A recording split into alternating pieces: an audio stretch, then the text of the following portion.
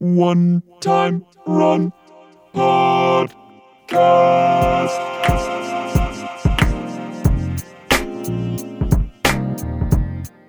Hello, everyone. Welcome. I'm Jesse Corey, co-founder and CEO of One Time Run. On November 1st of 2020, we celebrated our 10-year anniversary of publishing, and to commemorate this moment, I'm sitting down with several of the artists that have helped shape our story and history. Today's guest is Luke Chu, who was born in Philadelphia but raised in Fresno and studied graphic design and started his career at the Ernie Ball Company, where he worked as an in-house designer and illustrator. And in 2003, Luke moved to Los Angeles and got his start showing his art in the underground scene, specifically in the Cannonball Flower art shows. Since then, Luke has quickly worked his way up the ranks of the LA art community, establishing himself as an artist not to be ignored, employing minimal color schemes, simple animal characters, and an endless list of ill-fated situations. Chu stylistically balances cute with brute, walking the fine line between comedy and tragedy. For our 10-year anniversary, we dove back into our archives and found 4 unique paintings from Luke's solo show at our former gallery, Interstate, and put together a portfolio to commemorate the years of collaborations that we have shared together. Let's listen into the conversation. Okay, we're back. We're here. I'm here at the One Time Run Studios behind me, not in my home office today. And I'm here with Luke Chu, longtime collaborator. Been a fan of your work before we worked together. We have done many, many projects together. So I want to welcome you and thank you for joining me today. Thanks, Jesse. It's an honor to be here, man. Congratulations on 10 years. Oh, thank you, man. It's good. So, we were kind of catching up right before, and we were just kind of talking about all the times you've been to Detroit and, being kind of an LA native, just kind of joking about the weather and being cold. But, all jokes aside, like we've done a lot of projects here in Detroit. What was some of your favorites? I have had the great fortune. Let me start by saying that one of the reasons why I started working with 1X Run was because I saw that you guys were located in Detroit. And when I think of Detroit, I think of, the first thing I think of is techno. And being a big fan of electronic music, I'm like, Detroit, like that's an important city. Like I don't have any connections in Detroit. So I was like, I looked over the roster of artists that you worked with and I was like, you got some good, like serious names in here. So I want in on this. And in the hopes that one of these days it would like build up to something where I would have the opportunity to come out to Detroit and work with you guys, face to face, which it has, from the solo show that we did with Interstate Gallery to both of the murals in the market, and then we've even had me come out once just to back when you in the older space, you used to have an artist loft that you would invite artists to kind of like stay at, and when it came to like the deeper collaborations where we were hand embellishing prints on the spot and stuff. I can't even choose between any of those, is because each one of them kind of opened my eyes to something new about the city, about Michigan and about Detroit. And I just loved being around you guys. Every time I spend time with you guys, I feel like I learned something, and it just kind of like tightened the connection that your 1X Run and I had, and I'm grateful for every opportunity. I'm hoping that another opportunity for me to come on out will come up soon. Well, you keep joining me on the podcast and doing these video chats. I'll owe you one. Well, yeah, I mean, I think you're going to have to do my podcast next, Jesse. You know that. So. Well, I'll have to do that live and in person in LA. Oh, that would be great. Though we aren't, unfortunately, doing that now because of the pandemic. 2020 has been quite a year, So, anyways. Well, it's cool. I think moving to these video chats and stuff, I find that it's given us opportunities to create some deeper bonds where we only kind of saw each other, when we did travel or we had an exhibition. So we're able to kind of spend more time together in a virtual capacity. But I want to talk a little bit about some of the times in Detroit that I thought were kind of memorable. Mm-hmm. When we opened Interstate Gallery and you came out to work on your exhibition that we had there, you stayed in our artist in residency, which was really awesome. Yeah. The biggest takeaway was not only that you worked hard and you were a great collaborator, but the way that you interacted with the public, maybe local people that were not necessarily fans of your art, but that became fans. Rula, my wife, and I, she would always mention to me, man, Luke always has people over and he's always so nice to them. And, I think that's one of the things that is interesting about your success is that I feel like that you treat everybody the same and you give them all time and you're kind to them. Didn't we do a signing, a print signing at the LA Art Book Fair a couple years back mm-hmm. too? And it was the same thing. It's like you took time and you were you took care and consideration. Where does that come from? Why is that important to you? And how is that kind of like a part of your life? I would probably assume that my upbringing, kind of did that, was part of that. But I think more even than that is, I'm working, I don't have a art school background. I never went to a fancy art college or anything like that. And I don't feel any entitlement to being a working artist, and I'm always kind of I'm not going to say that this is my main motivation. I think my main motivation is just, treat people the way you want to be treated, show appreciation for the people who take the time to come out and express their appreciation for what you do. But the thing is that there's also the fact that look, all of this can be taken away from you, with what feels like a drop of the hat.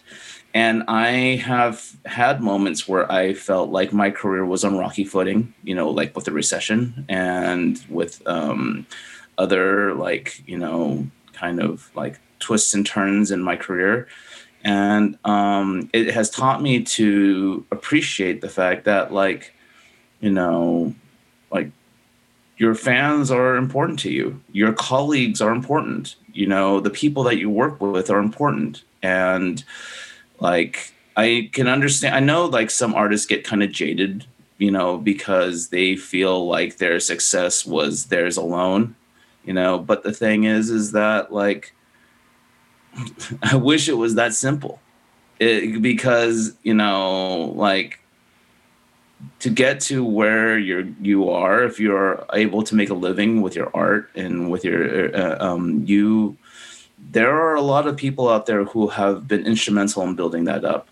And if you can't realize that, then you're just a narcissist and you need to get over yourself pretty quick because those same people that built you up can take that down, just as quick. And, I'm grateful for the fact that so many people have, will take the time to, come out, wait in line and tell me a little story about what my work means to them. And it's always very flattering and it's very touching. I can speak, quite frankly, when it comes to there's a hierarchy when it comes to artists, and when another artist has achieved much greater things in their career than you have. And I will look up at them and I will be incredibly intimidated by them. And rather than walk up to them and introduce myself and tell them how much, their work means to me, I'll get really shy and I will walk away. And these are people that have been able to, mostly overcome, their, whatever feelings of insecurity they might have and take the time to approach you and and and to talk to you, and like, sheesh, like if the shoe were on the other foot for me, I would have a hard time doing that. So, it's the least I can do. It's interesting because I always thought that it's good to hear. I mean, I always kind of wonder where that motivation comes from. And, that you talk about narcissism and being humble and being appreciative and all that stuff. And okay, that makes perfect sense because, it does take a significant amount of ego and a lot of risk to put yourself out there and be vulnerable to criticism or to critique. Or even like, putting an exhibition together and being, doing it in seclusion and then coming out and it's like, there's hundreds of people there. I mean, like just all of those effects of just, from, having your first art show to having your, a museum retrospective, it's the same, kind of process and intensity. But, one of the things that I thought was fascinating about our collaboration is like, I feel very fortunate because we've been working together since pretty much the, 3 or 4 months into when we started publishing art prints. But I feel like we've been one of your partners in this journey together. And you have so many partners. You have a couple distinct ones that you work with on an ongoing basis, but you have different partners that you utilize across different mediums for different resources, right? And I think you were kind of explaining to me, working with people, domestically and overseas and all that. But maybe you can just kind of touch on like, how do you manage that? How do you? And I know it's a lot of work, and sometimes it takes a little bit more time to follow up on something because I know you're inundated with projects, and you're a great art director.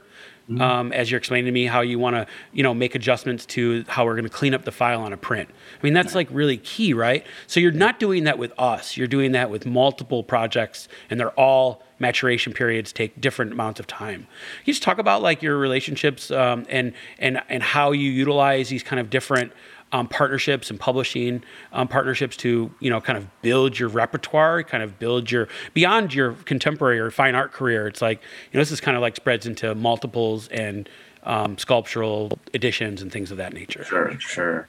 I think the company I'm probably, best known for when it comes to like collectibles, like toys and stuff like that, is Monkey King. They're based out of Los Angeles.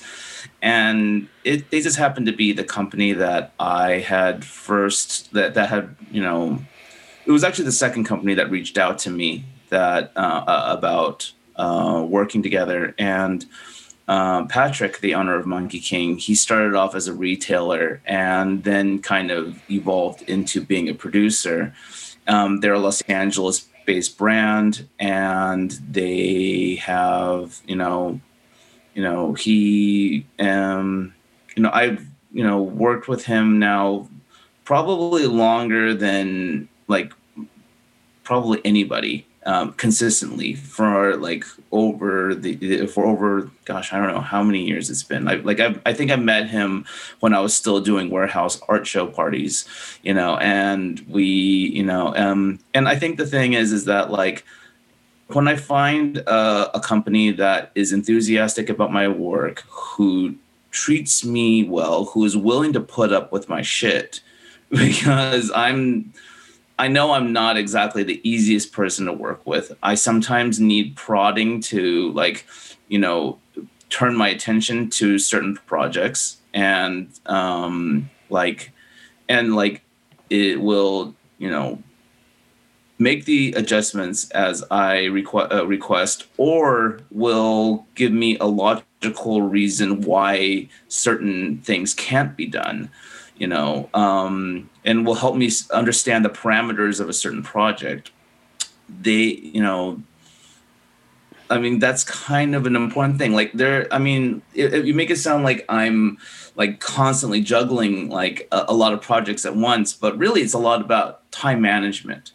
In the sense that I do toys, but I'm not like inundating like the market with a toy every couple months. I'm like, I'll have a project that will take, projects take me like a year to come to fruition, from drawing turnarounds to creating prototypes to doing paint masters to, making adjustments at the factory to like coming, then like waiting the 3 months it takes to take a slow boat from China to the United States. And it's, because, and, they like fortunately, like one of the great things about working with a company that is familiar enough with my work is they will be able to kind of come in and not bother me when I'm working on my other things and go and realize like, this is wrong, and this is wrong. And then like contact the factory, let them know. And then they'll bring back something that's even closer to what they know I would want. With working with, with you guys, like the fact that, you guys will reach out and will, kind of go like, hey, we are expanding on like different projects. We were working with a company that does this kind of, medium and this materials. And, like, how do you feel about this? Like, a lot of times, you guys will come and like propose ideas to me. And if it makes sense to me, then we'll explore it. And, I think that's a good part of it is that like, there's a lot of like outreach between like the companies and myself. Once in a while, I will have a project like, that like kind of plays around in some hazy kind of, I don't know, like realms of possible legality. Like, I did this. I'm known for doing this Boba Fett with a boba tea kind of piece, and I have a friend who owns a company who does a lot of like, who's a big Star Wars fan, and he does work that kind of like plays around in that hazy like line of like, is this like crossing copyright like kind of things, and he's in Asia, and so I'm like, let's send the project to him to work with, and so like and like he has also like done me right. Like I think that's the most important thing is like, does the company treat me well? Does the company listen to what I have to say and respect what I have to say? And finally, like, do they pay me? Which is kind of like, a big deal. And the thing. And, obviously I'm here chatting with you after about a decade of working together. So, it means that like it means that I acknowledge the fact that you've been fair to me, and, we've worked closely together on a lot of different projects of, varying degrees of success, and some super successful, some, a little experimental, but like, and like doesn't pan out as great. But we still get back together again and start and try and keep trying and hammering things out. We have a plate project coming out. That was one of the things that I'm very excited about. Tune in for December when definitely. But like, I think that, it's all about professionalism at the end, despite my sometimes complete lack of.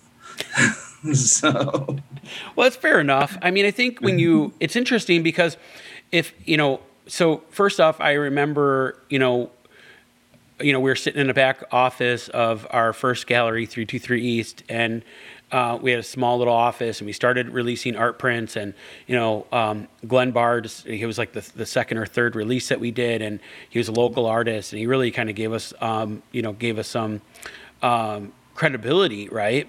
Yep. And especially with LA artists, because he had done so much work in LA, and he had shown with Billy Shire Gallery and La Luz de Jesus, and it was like, oh, okay, like obviously artists in LA knew his name, although he was a Detroit-based artist. So that kind of gave us an opportunity that we knew that it was important, and we had already done an exhibition with Glenn in our gallery, and so when we launched One Time Run, and he decided to do one of the first print releases, it was like, that was kind of gave us an opportunity. His name was one of the names that like pricked my eyes when I saw, like, I think there was two names that I saw on the roster before, like when you sent me an invitation, and those names were Glenn Barr and Tara McPherson, and like both of those artists are of very solid reputations, and like big presences in Los Angeles, and so I was like, I'm in. I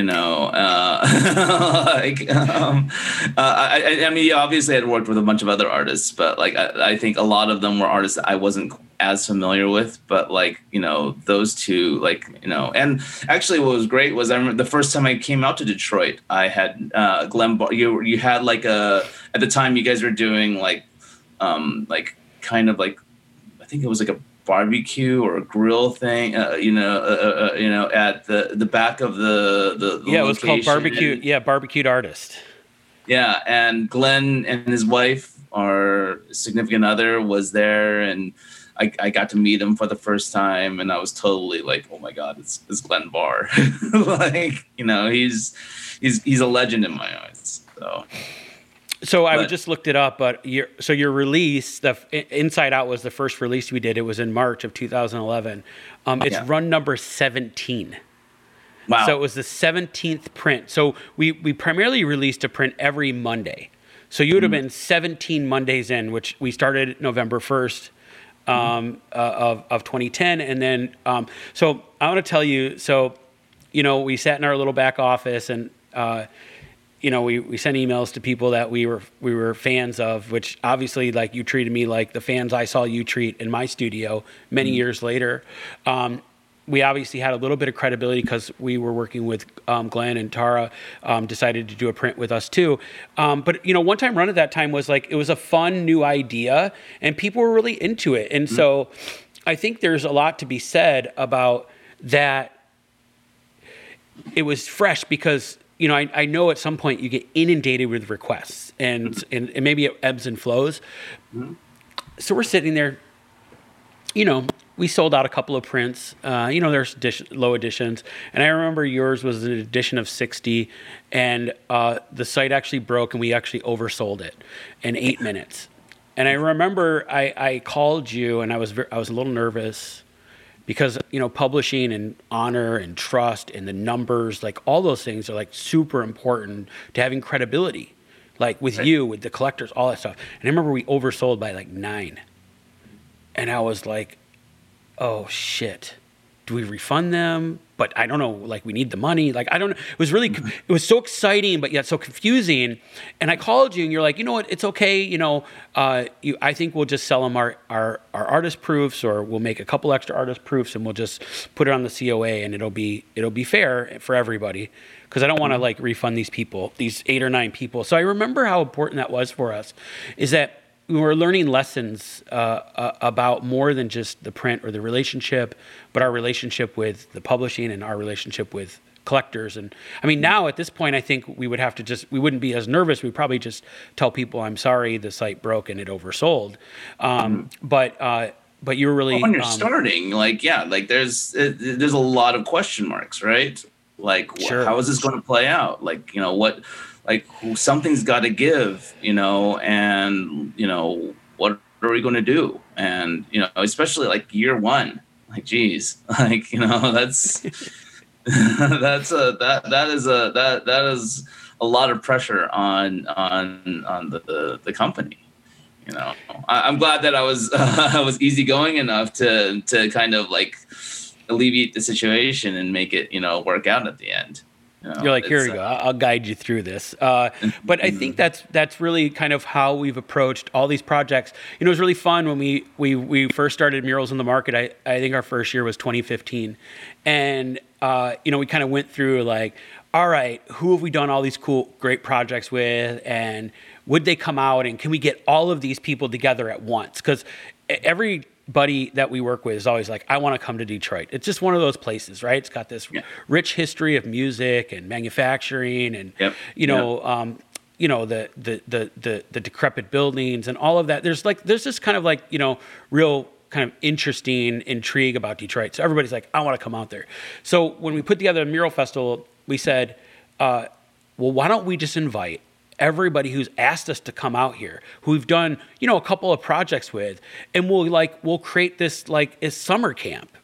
Mm-hmm. And so you ended up painting a mural. It was one of your, I remember you painted it. I told you.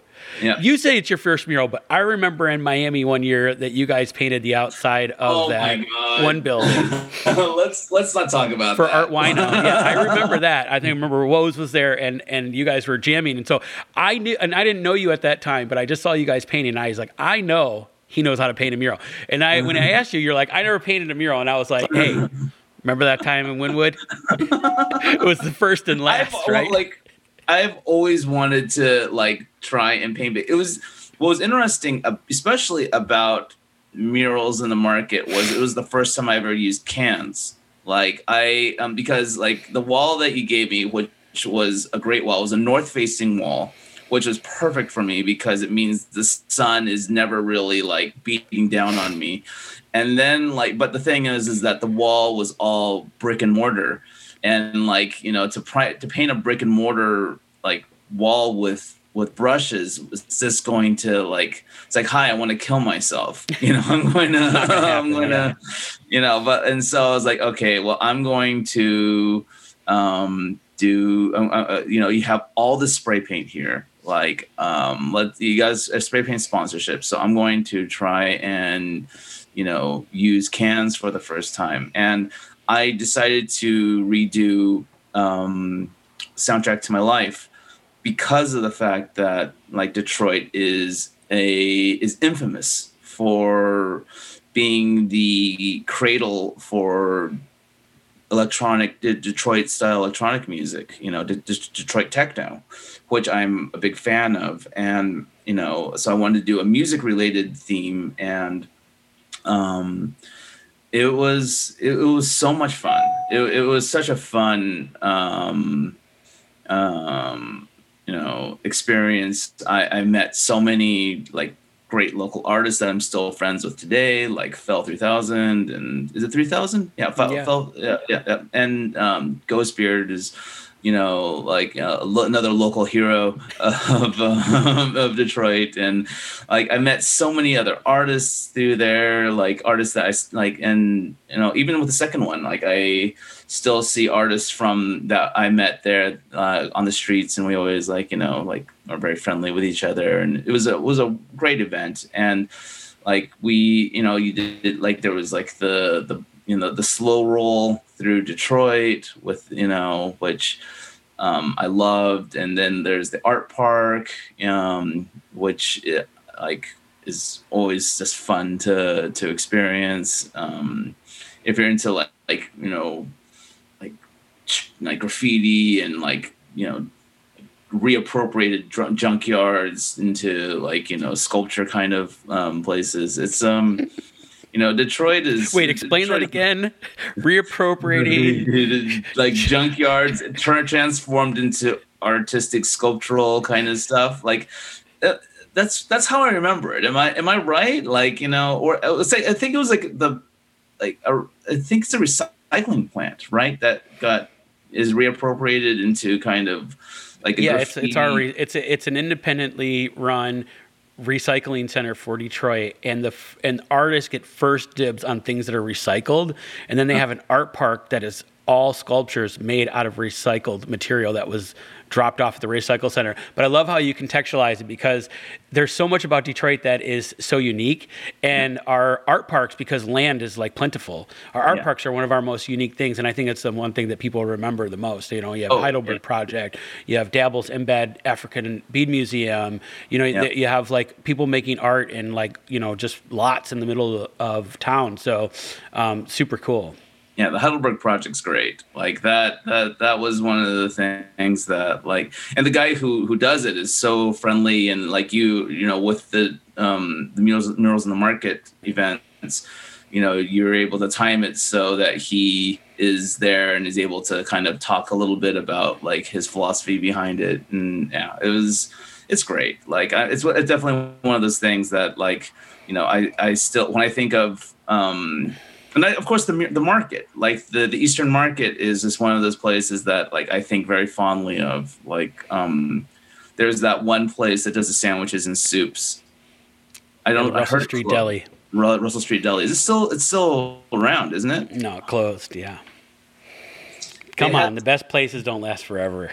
Man, they had this one like vegetarian like kale soup that I always referred to as dirt soup, because that first bite has this really earthy quality to it, and that and the avocado sandwich. Those are things that I'm just never going to be able to like, you know, that I will mourn for now that I know that they're gone. Anyways, but like the Eastern Market though, with like all the graffiti and the murals, like I still think about, I saw a photo of, and I still think about this amazing like Nichos and Persuade mural that was right across from the Red Bull. It used to be right around the corner of my first mural, and we're seeing that, and I think that was kind of like one of my introductions to both Persuade and Nichos, and I was just like, whoa, like this thing is crazy. And then coincidentally, Persuade was at that. Was he at that? Yeah, he was at that first Murals in the Market, and like we became like, you know, friends, you know, from that event. He's a great guy. Great guy. If you think about it, like when you think about the Mural Festival, and I always told the story like this when we first did it, I felt like we all got on the same boat and we rowed it in the same direction for 10 days, and we all got off at the same time. Right. And listening to you talk about it and reflecting, I mean, we did the Mural Festival for 5 years. We didn't do it this year because of the pandemic, but and we may or may not do it again. It just doesn't. We don't know, right? It's an unknown. But that 5 years is like encapsulated in this moment of time. But I think like what drove my motivation, share a little bit with you, is that well, we wanted to do something in our neighborhood. We wanted to paint murals, and we thought we wanted to bring our community, our friends together in Detroit. But really, what we were building, unbeknownst to us, was community, right? Sure. We're building a community, like you're talking about Ghostbeard or Fell or any of these artists that you have a relationship with. Well, that's your single experience. What about the Fell's experience or Ghostbeard's experience? And Ghostbeard painted the Mural Festival many times. Like, and what does their sphere look like? And these other sphere, and if we took these Venn diagrams, kept on drawing them, like we all intersect in some way. And it felt really awesome to be able to put that together. And it wasn't like, who are the biggest, baddest mural painters that paint the biggest, most epic murals? It was like, who are people that we like spending time with, that we've done all these cool projects with, and how do we bring them to Detroit? And like you said, we could take there's like a tour, and you know, the Heidelberg Project, and Tyree Guyton, the creator of it, is there, and he talked to you, and we go to the African Bee Museum, and Dabbles is there to give you a little bit of his story, and we went to all these cool, unique places over the years, and I really learned that, you know, from Jasper Wong and Kamea and Gress from Powwow, because going to Powwow and they would take everybody on these tours of Oahu, and they would show us, you know, these epic places where, you know, very cultural, significantly moments happened, or something historic. So I was like, oh, Detroit, I got it. Like, I got the tour in the bag, right? But that was the sense of like sharing a little bit of myself with you and everybody else. But I think, yeah, I mean, thinking back on it, like, you know, I feel really lucky because, you know, you and I have spent a lot of times having a conversation just like we're having today. Cool thing is we can share this with the public, because there's many nights that we sat in that loft while you worked and you came to Detroit, and we talked about Detroit techno. We talked about community. We talked about your fans. We talked about how the ups and downs, the joys of life, being creative, being scared, you know, overcoming fears and all that. All those things, you know, if you wrap them all up, tie a bow on them, and put a big 1-0, that's what 10 years of friendship is, right? Absolutely. Absolutely. And 10 years of working together and like just talking about things beyond just the work, the scope of work.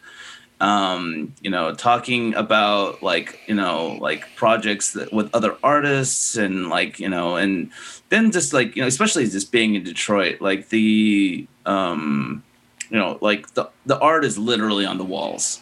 And you can walk around from downtown to the Eastern Market. There is just so much to see, so much mural work, and it is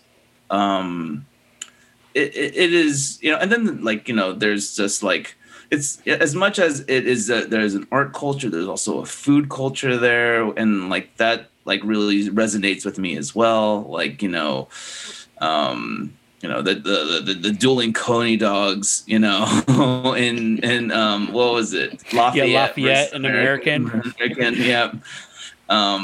I can honestly say I really can't tell a difference, but but I definitely like the atmosphere of Lafayette more. So, that's the one. Yeah. Lafayette's the one that's kind of the more hole in the wall place. Yeah, it's the more hole in the wall place. What's interesting, we talked a lot about the past, but why don't we just talk about what's happening now in the future? Sure. I don't know, bring me up to speed. How's the pandemic been? What are you working on? Have you, what do you see 2021 kind of looking like? Well, the pandemic was kind of a shock to the system. I feel I was originally this summer, I was supposed to be doing a major exhibition in Manila, in the Philippines, and, in June. And obviously, no one was traveling anywhere in June.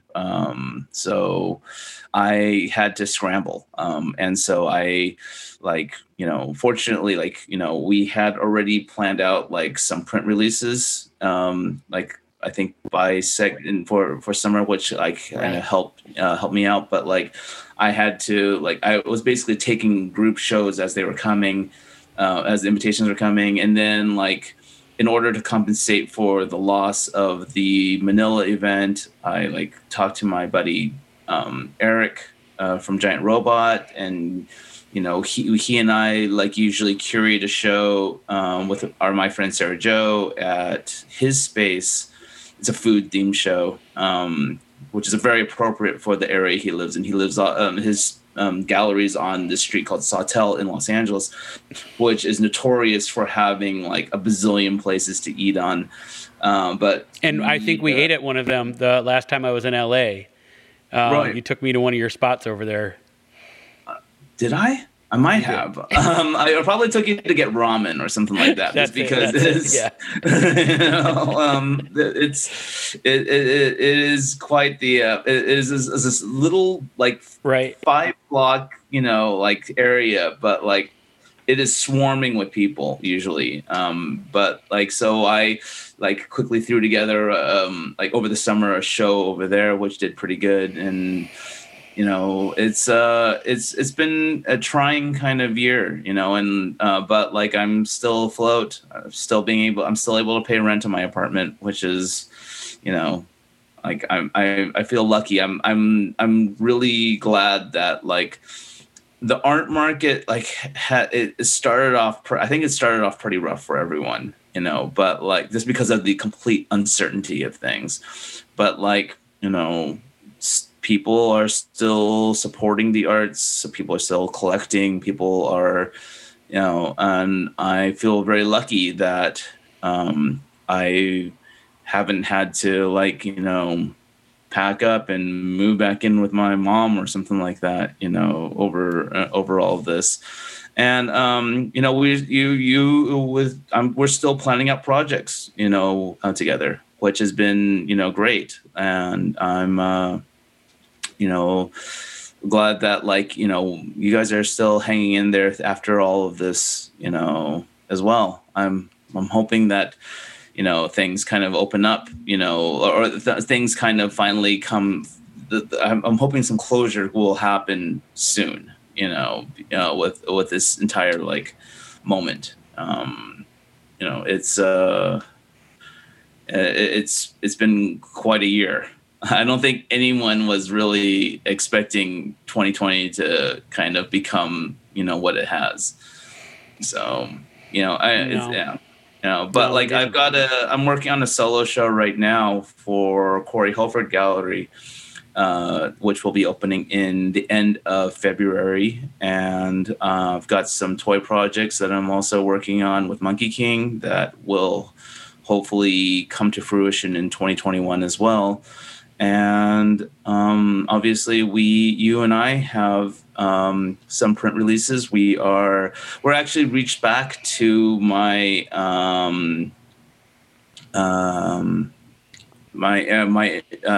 Damaged Goods show with to celebrate the 10-year anniversary show with a small print series of these.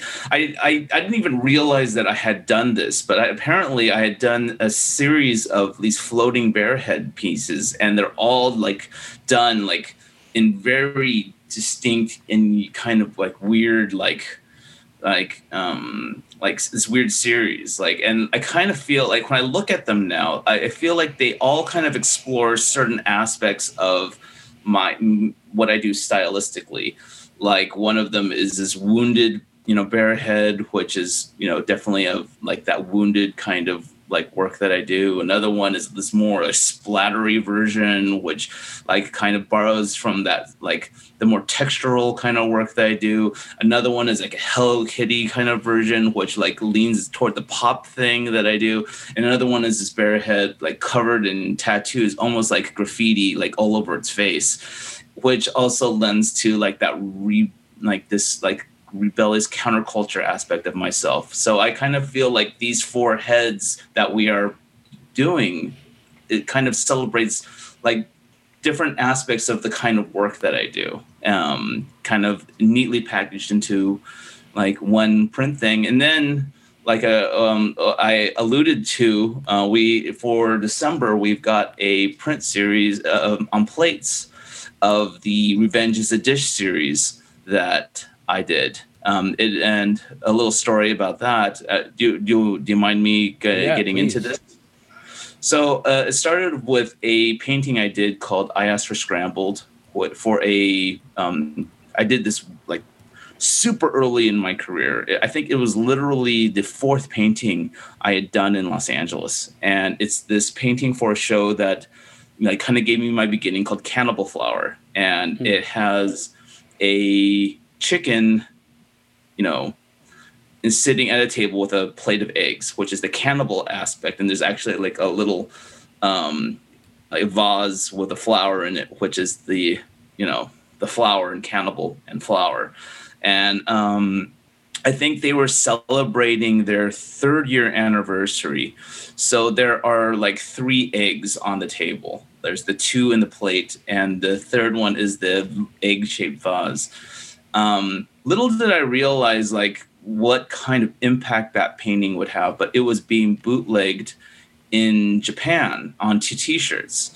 And that design created this entire spin-off of all these other variations on that design by other artists, maybe at the t-shirt company, like, a cow with like a steak, and a dog with a hot dog and a pig with a pork cutlet tonkatsu and like other like anime characters and the same kind of thing. And after seeing that and like realizing there was not much I could do because I just,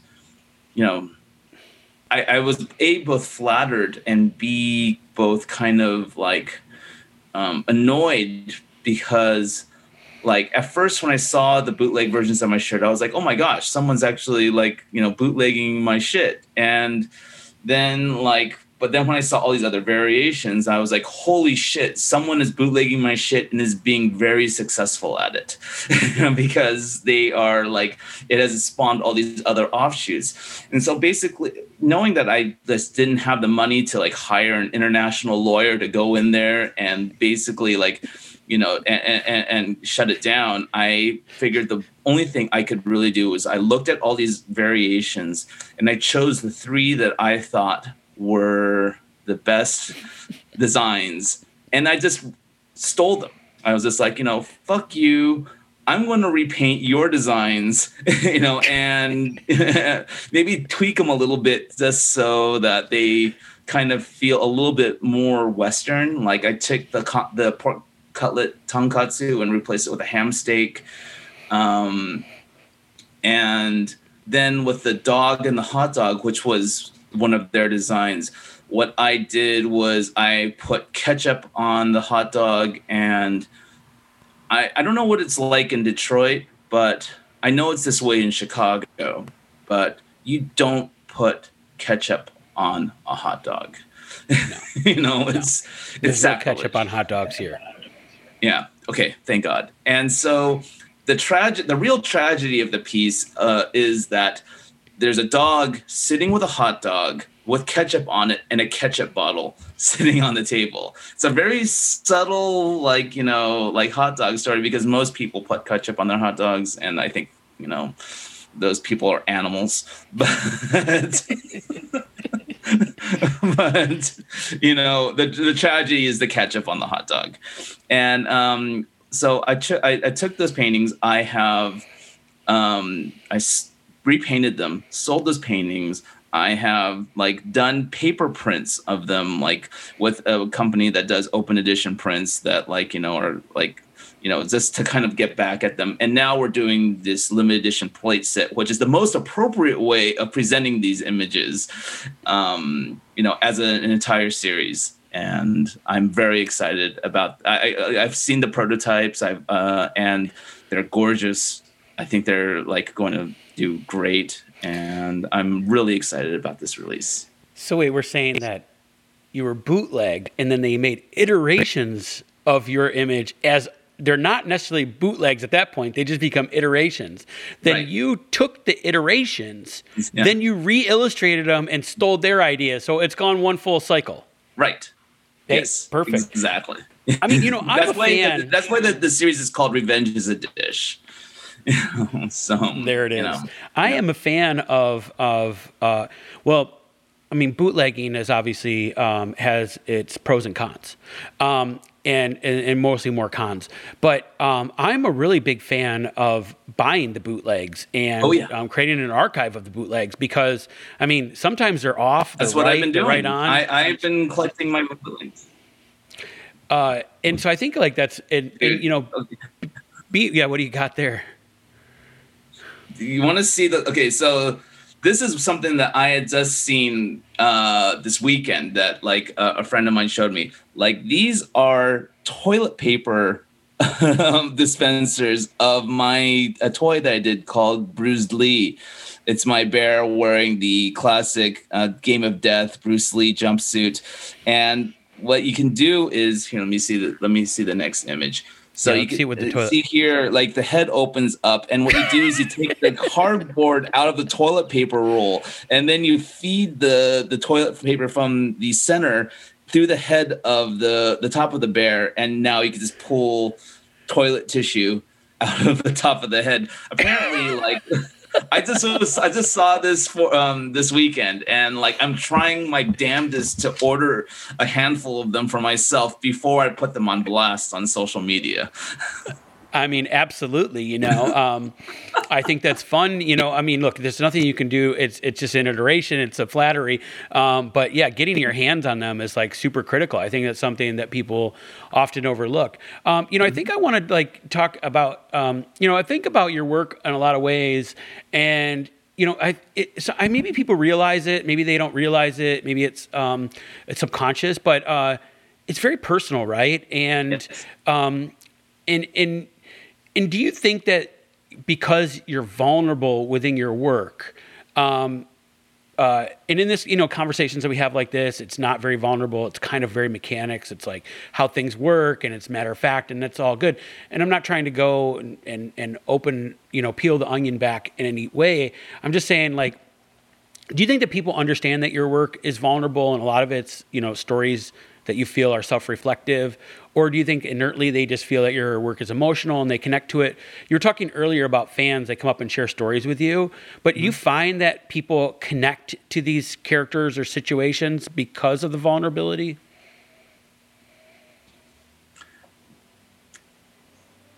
Maybe. I think it varies. I like, okay. This is something that I was reflecting on somewhat recently, and I think it just comes like that. It comes out like this.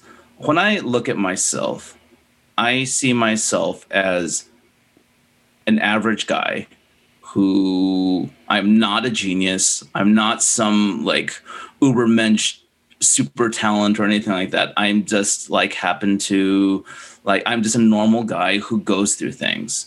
And I share my experiences through my characters. And I like to think that a lot of the things that I've experienced are universal to a certain degree.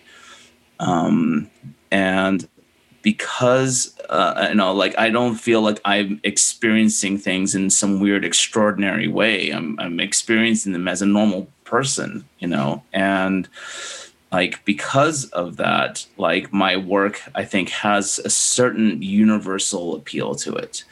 Like everyone goes through things, everyone goes through ups and everyone goes through downs, and I just happen to really fixate on the downs. I was going to say, where are the happy bears? Like I haven't seen too many party bears. There's plenty of party bears. They're just not on my end. The thing, you just need to look out there, and you're going to see plenty of like really feel good stuff out there. But like, but at the same time, like, I like to think that my work also kind of like illustrates like these darker moments in a playful kind of way, sometimes in a way that is approachable and, is like, brings light to the fact that like, yeah, like there's nothing wrong with feeling sad and lonely and down. It's part of being human. It's because of those feelings that you can understand, you realize when things are good and things are going great, and it helps you appreciate the good, and my work is always like this study in contrast, I like to think. The contrast is you have like this cute, character that like is inviting. You like see it and you're like, oh, look, it's like this fun, like, cute cartoonish kind of character. But then you complement it with like this kind of heavier, like darker kind of narrative. And then it like, and you're like, oh, wow, okay, huh. And my work is not as dark as it used to be, but that's mainly because like I have, I'm proud to say that I'm a recovering addict. And, a lot of the work that I created in the first, 7 years of my career were of me living that, like the self-destructive addict lifestyle. And I'm happy to say that I'm, a few days shy of 10 years sober now. And and like now a lot of the work kind of is me reflecting on like both those days and where I am now in my career. And I like to think that my work has become a lot more, sure, it's a little nihilistic. Sure, it's a little cynical. It's a combination of both of those things. But like sometimes the work can also be strangely optimistic. And the optimism is subtle, but I like to think it's there. And I think, those are universal narratives that everyone kind of in one form or another identifies with. And so they see it. And maybe it's also because of let's just say it, like certain artists, when you've been around for as long as they have been and have been able to be consistent as long as they have been, they develop followings, and people are kind of gambling on you. They are investing in you because they believe that, in the long run, the work that you're going to be doing will be worth something, in the long run. So maybe they buy because they also see what you're doing is an investment. and kudos to them too. I think a lot of people kind of have like these love hate these like mostly hate relationships with like flippers, and I personally don't have any issues with them. It's like, if you're willing to pay the price, that the going price of the work, in the hopes of being able to turn around and like resell it at a profit, that's your gamble, man. Like, and like, flippers in my eyes are like secret cheerleaders for the artists. They're really hoping that, the piece that they buy will, have a, great resale value. So they want you to succeed. And so, I mean, what's any different than, people that play the stock market? Everybody, I mean, there's terms for it, out there, how they double down or, make big profit. Like you have to, it's not like you want to invest $100 and make $100. They want to invest $100 and make $10,000, right? And so there's nothing unique to that. I first, thank you for sharing that. Congratulations on 10 years of sobriety. Like, thank you. I've been sober now for two and a half years, and I know that a lot of your guidance. We had many conversations about that, but. I think that I found your work to be also a reflection of myself at some point. So maybe that's where we found a deep connection. Mm-hmm. But I'm talking about flippers because I don't know how many people resell one-time run prints, but I know that there's a base of our customer base that does that. And you're right. Like if somebody wants to make a business out of doing that, actually, I talked to a customer of ours who's been collecting from us for nearly since we started today. And he has a website. And he had a big office and he's downsized and he's now put it all on his website. He has some pieces from artists that we work with that he got from other publishers or other, exhibitions that they did. It's not all exclusively one-time run artwork, but I was really fascinated that he actually put up a website, categorized it, labeled it, and he has his own website reselling stuff. And some of them I think are worth way more than they originally sold for. And so, I mean, if I looked at his investment as a whole, like I think he's up. The problem is he has to be able to sell it. And that sometimes becomes, anything you own something and you want to get max value for it, what happens? It just takes a little longer to sell it. Yeah. Yeah. But I love that because, again, like if we think about collecting when you're in the moment. So the other day I signed up for Greg Mike has some text alerts now. So I signed up for it. Boom, I got a text. Came out with a Tom and Jerry sculpture, toy, what have you. And there was 100 of them, and I bought it through the text message, right? And boom, I was on his website, and I checked out, and I just looked on eBay a little while later.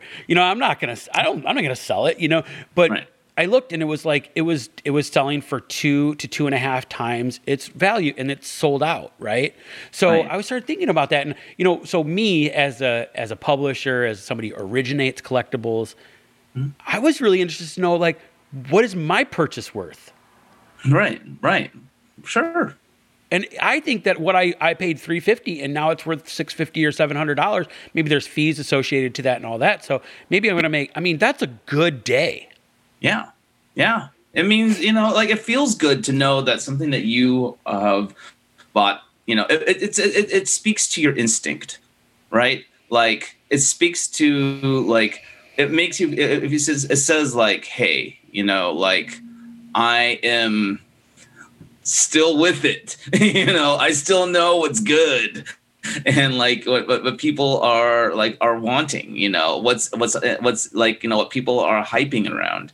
And I think that like, and it's not like the obvious hypes, like, say like a cause piece or something like that, where if you're lucky enough to get your hands on one, like, like that a lottery, it's going to, yeah. Like you're going to get something that people are thirsty for, but like, to see something that really resonates with you and to jump on it as soon as it comes out and to know like, and then to instantly like be able to see like, oh, wow. Like I'm got one of these things and people are really into it, and wow, like there's like it's being turned around, it's being flipped for twice its value, like immediately. Like that's, you know, that kind of reinforces like, hey, I know like something good when I see it. And you make enough bets, you know, I think they work. So, and actually on this website today, it was one of your, the rabbit, laser cut rabbit pieces that we did that you hand painted in our studio. Yeah. He had it, I don't know what they sold for, maybe $200, $250, something like that. Right. I think he was trying to sell it for $800. And I'm sure if you check eBay, there's, you know, some come up on time and time again, but, and it's interesting. I do look, you know, from time to time, but, you know, what it does is it reinforces some decisions. And a conversation that you and I had recently, and I think in the past, was about, and I think we had it earlier, it's like, who do you work with? Why do you work with these people? You know, how do you choose the edition size? What do you come up with?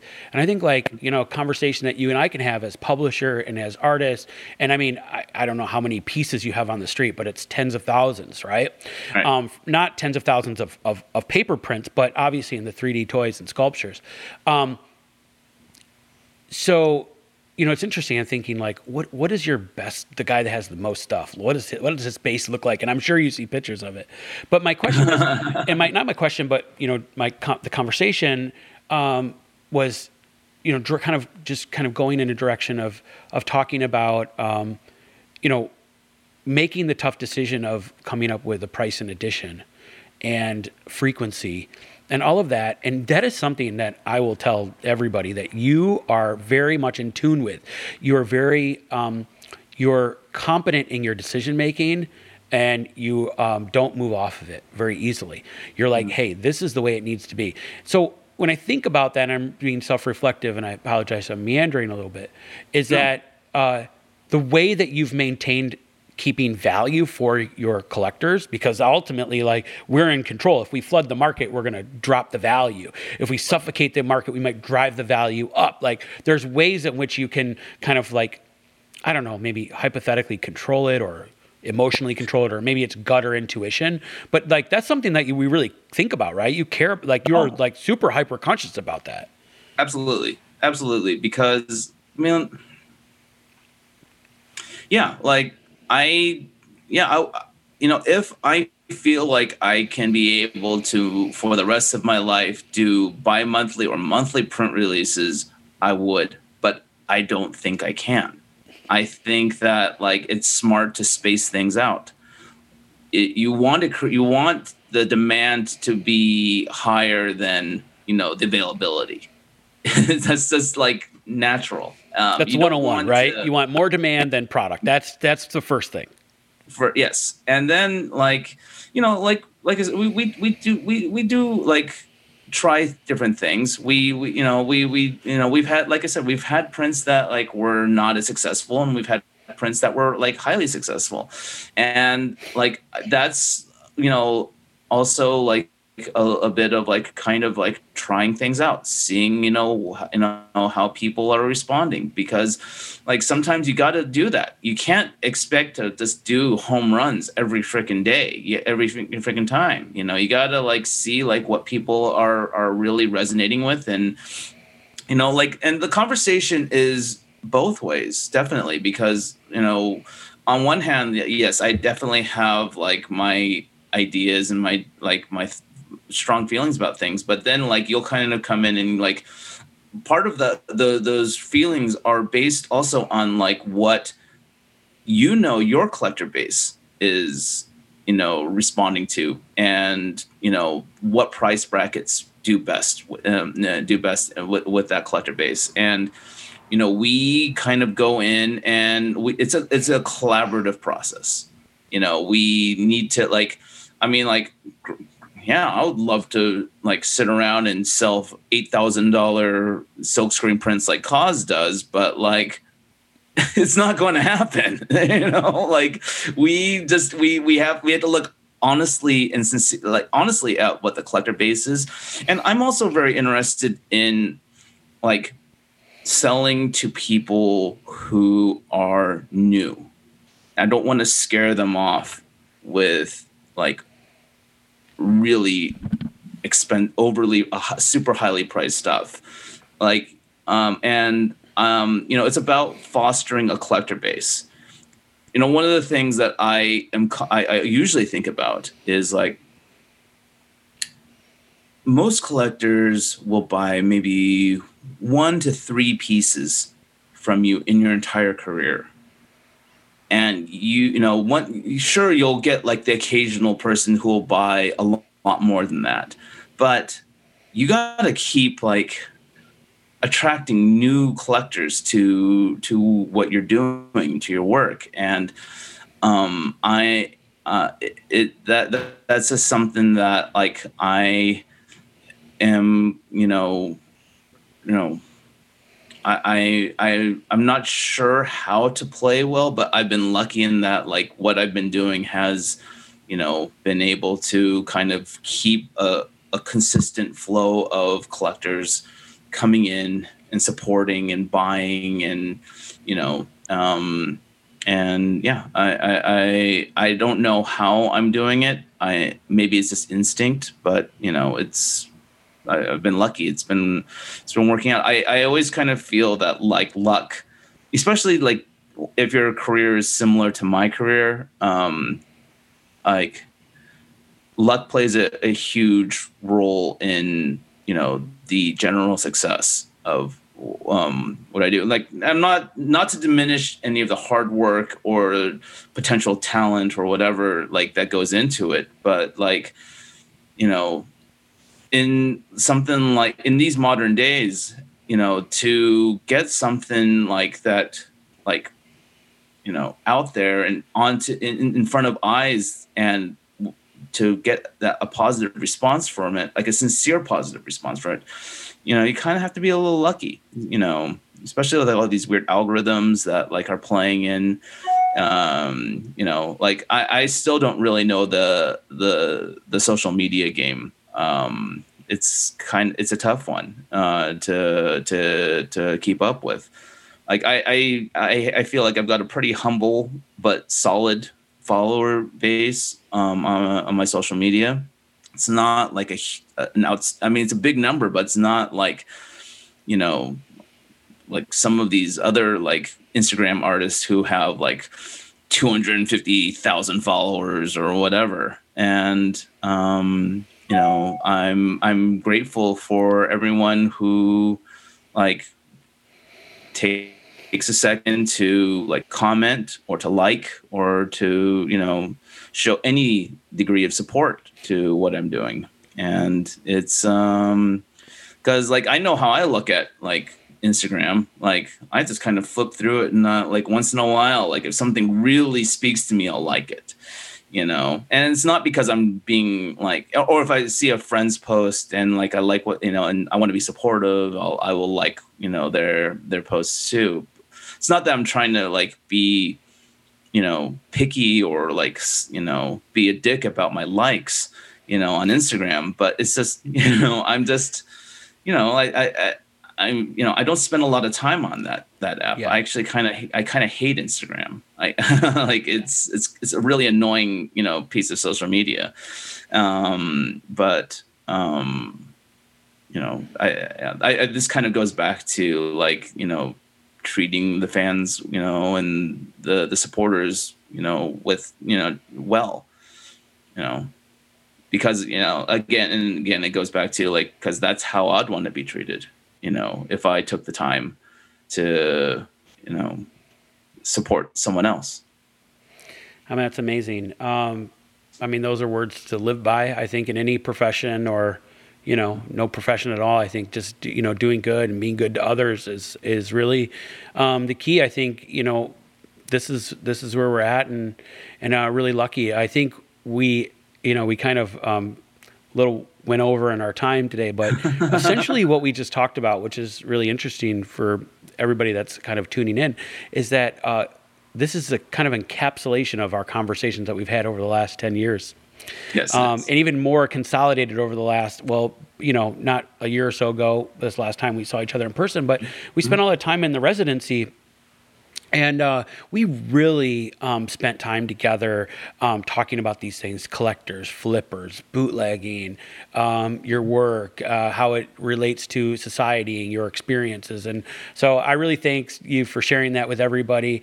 And thanks for joining me today. I mean, it was great to see you in person. And I miss the times where we were able to kind of like go to the Coney together. Actually, hang out face to face and stuff like that. I thank you very much, Jesse, and to everyone at 1X Run and who had been with 1X Run.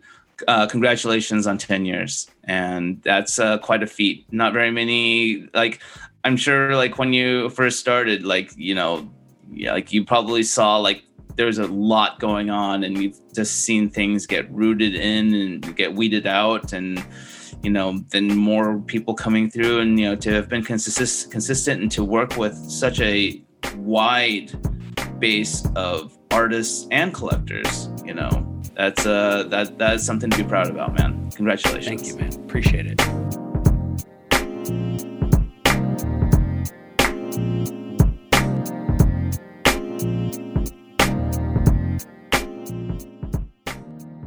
Thanks for listening, everyone. This podcast is produced and edited by Connor Anderson, and the intro music was composed by DJ Des Andres. Thanks for listening. We'll see you next time.